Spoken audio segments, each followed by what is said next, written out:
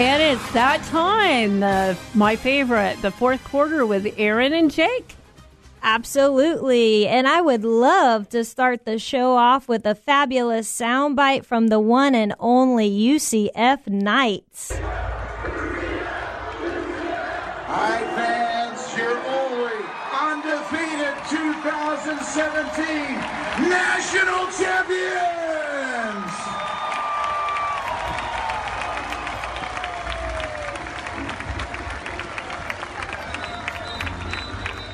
All right, so I just have to get your take on it, Jake. I mean, UCF has rings. They've got the bling. I know they got a little heat on Twitter from Alabama because now Alabama is like, oh, we want rings. So what do you think about the Knights? Oh, my goodness. This is so ridiculous. Look, I'm happy they went undefeated, okay? But not every undefeated team deserves to, get a championship ring. If they want to do it for their own idea, go for it. I want a championship ring. I want to know where my ring's at. Well, I mean, I got one when I was in high school, but I mean, that's about it. Oh, gosh. But let's remember this. Alabama was pretty much down against Georgia at this point. Tua Tagovailoa was the quarterback at that point as well. They pulled off a classic right there. They deserved every single diamond that is put up on that ring. UCF, look, you had a great season. It's the first time ever. Scott Frost did a great job. But as long as they keep it to themselves, I am fine with that. But don't make it be such a public display. It just looks foolish. It really does. It's participation trophy. Hey, we're Orlando's hometown team, baby. And I can't wait for this season. All right, I know you have a soundbite too. I don't want to take deep, but I had to shout out to UCF. Yeah, to the NBA we go. Antetokounmpo, Bledsoe, quick one. Brogdon for the lead. There you go. You got a nice, excellent transition. They're going to make her 5 on the clock. Brogdon, they got to work quick. Brogdon with the left. Tipped up and in. Giannis with 5 seconds to go. It's 8 to shoot. They clear the area. Now Rubio comes over. Mitchell. It's a 3. Donovan Mitchell. Mitchell swings it. Corner jump. Ingles. It's a 3. And it's a party. Now that was amazing. I'm not the big... Look, I actually think that the NBA playoffs are an absolute snooze, but when I get to see the Celtics and the Bucks play like that, I was actually on the edge of my seat. I actually jumped out of my couch, off the couch a few times, and I was clapping really hard, and I was yelling at the TV, and I'm like, what's going to happen next? And then Giannis hit that tip in, and I'm like, oh my goodness, that was crazy. I guess you had to be there, because all I heard was swishes and squeaky sneakers. Well, it was done by the great Brian Jones and Ian Eagle.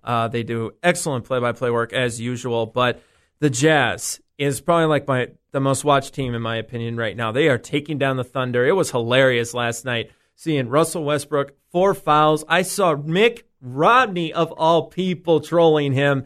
That is a new low for Russell Westbrook. But this is what he does. When he gets overly emotional, he tries to put the team on his back, and now they might be gone next game. Yeah. But I'm really happy for the Jazz because Donovan Mitchell is an absolute machine out there. That guy doesn't play like a rookie. He plays like a 5-year guy. What do you think about the Cavaliers?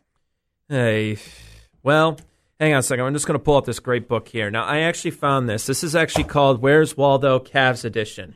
Now, this is actually split up in games, okay? Now, Game 4, I actually found another Cavalier aside from LeBron James, and it was Kyle Korver and J.R. Smith and Larry Nance and Jordan Clarkson. I found them all.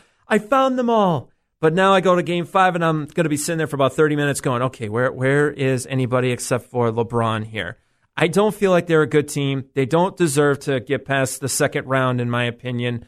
So, I mean, I'm glad to see LeBron doing what he's doing like he always does. He puts the team on his back.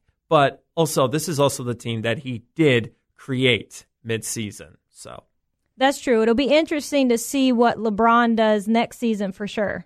Oh, yeah. Philadelphia. I think Philadelphia is probably number 1 on his destination list. And then probably the Lakers he'll probably look into. Yeah, I think it would be really interesting if he went to the Lakers.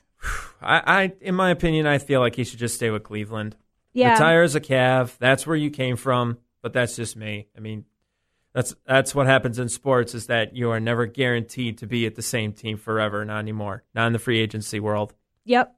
Absolutely. Now let's go into some baseball. So I want to talk about the Rays. Yeah, a little bit. All right. I'm just going to say goodnight. Yes. Oh, wait. I'm sorry. Hey, Good night. It's still early. That's right. They beat the Twins 8-6 the other night, but I couldn't. All I can remember is Gomez snapping that bat over his knee in anger out of the striking out. I mean, that was ridiculous. I think he should get a fine for unsportsmanlike conduct, And then after that, he hits a home run, walk off, 2 in, which is incredible, wins the game and says, hey, that was for my son. Oh, I'm so proud of that. But you're never guaranteed to hit a home run. You're not Paul O'Neill from the show Seinfeld where you guarantee a home run or something like that to a Make-A-Wish Foundation. It's absolutely silly that Carlos Gomez acted like this because this is exactly what he does. He's a below 200 hitter right now. He was 0 for 4 on that day. And he pretty much celebrated like it was Yankees, Red Sox. And exactly. That's what I said earlier. It's crazy. This is the Rays. He's on his last leg right now. He's in it. He's pretty much with a franchise that is not destined to win this year. I mean, Logan Morrison, the former Ray, pretty much came out and said that. So, Carlos, know your role. Understand where you are. You're not on a contender right now. I found it to be silly. Yeah, but one thing that I thought was probably my highlight of baseball is the 21 pitches sent to Brandon Belt. That was insane. 12 minutes, 45 seconds. I mean, I watched the at-bat. It was insane. You should look up the video for sure. Brandon Belt, he had 11 straight foul balls. I mean, that's crazy. And total of 16 fouls. That hasn't happened since 1998 between Ricky Gutierrez and Bartolo Colon. Oh, my goodness. Bartolo Colon, who's still in the majors right now at the Texas Rangers. Yeah, that's great. That's one of those moments where, as a baseball fan, you're sitting there, you're like, I got to see that. I got to witness that. Because you don't get to see that much. I mean, like I said, we've been spoiled rotten with those inside-the-park home runs we had in the first 2 weeks.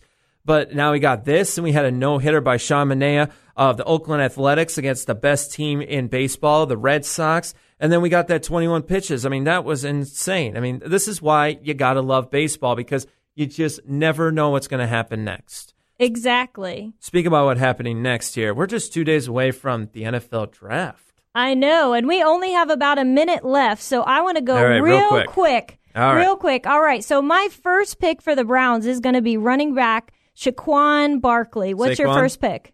Saquon Barkley? Yep. I'm going to go Baker Mayfield. Baker Mayfield. That's right. I am going to go all out. Heisman Trophy winner, baby. Let's go. I have Baker Mayfield going to the Jets for the 3rd round pick. I got Josh Rosen. All right. What about your pick number 2? I have Lamar Jackson with Louisville.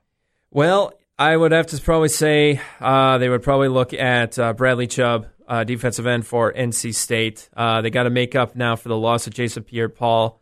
But, man, if Saquon Barkley goes to the Browns' first pick, that is going to throw a wrench into the Giants' plans going forward. But, it's going to be interesting. We don't really know what's going to happen, but that's the greatest thing about the NFL draft, and that's why I can't wait. You're going to be at a draft party. I'm going to be at a draft party, and we'll have some great sound bites for next week. Exactly. Can't wait for next week. And I'm going to be at the draft party with Erin. Yes. There you go.